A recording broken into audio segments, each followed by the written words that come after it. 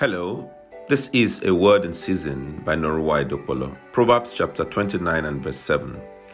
The righteous care about justice for the poor, but the wicked have no such concern. This is a very blunt scripture that separates the righteous from the wicked, and the dividing line is in regards to how they dispense justice or deny same to the poor and the lowly in a society. Do the issues of fairness, equity, justice, equal rights prick your heart at all? Or to put it more bluntly, are you a racist? Are you tribalist? Are you bigoted, etc.? What really lies beneath that veneer of politeness and supposed religious piety? Shall we pray?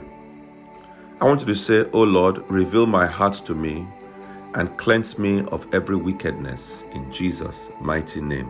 Amen." And I pray that God would help us to be true to what we claim to be as believers, lovers of equity, of justice, of equal rights, etc. May God bless you. Have a wonderful day. And please remember to share this word, and as you do so, the Lord will bless you.